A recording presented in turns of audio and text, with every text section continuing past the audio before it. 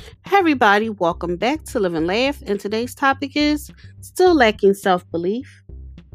At the core level, do you truly believe in yourself? If you don't, something needs to change, and it has to change today. No more putting it off. It's time to change your perspective of yourself, others, and the world. Simply put, if your current perspective isn't assisting you or lifting you higher, you have nothing to lose.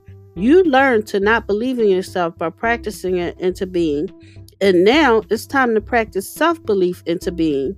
You're going to have to believe in yourself in order to live up to your highest potential and fulfill your purpose. You have a purpose greater than your current perspective will allow you to see. Thank you for listening. If you know anyone that could benefit from this, please go ahead and share it.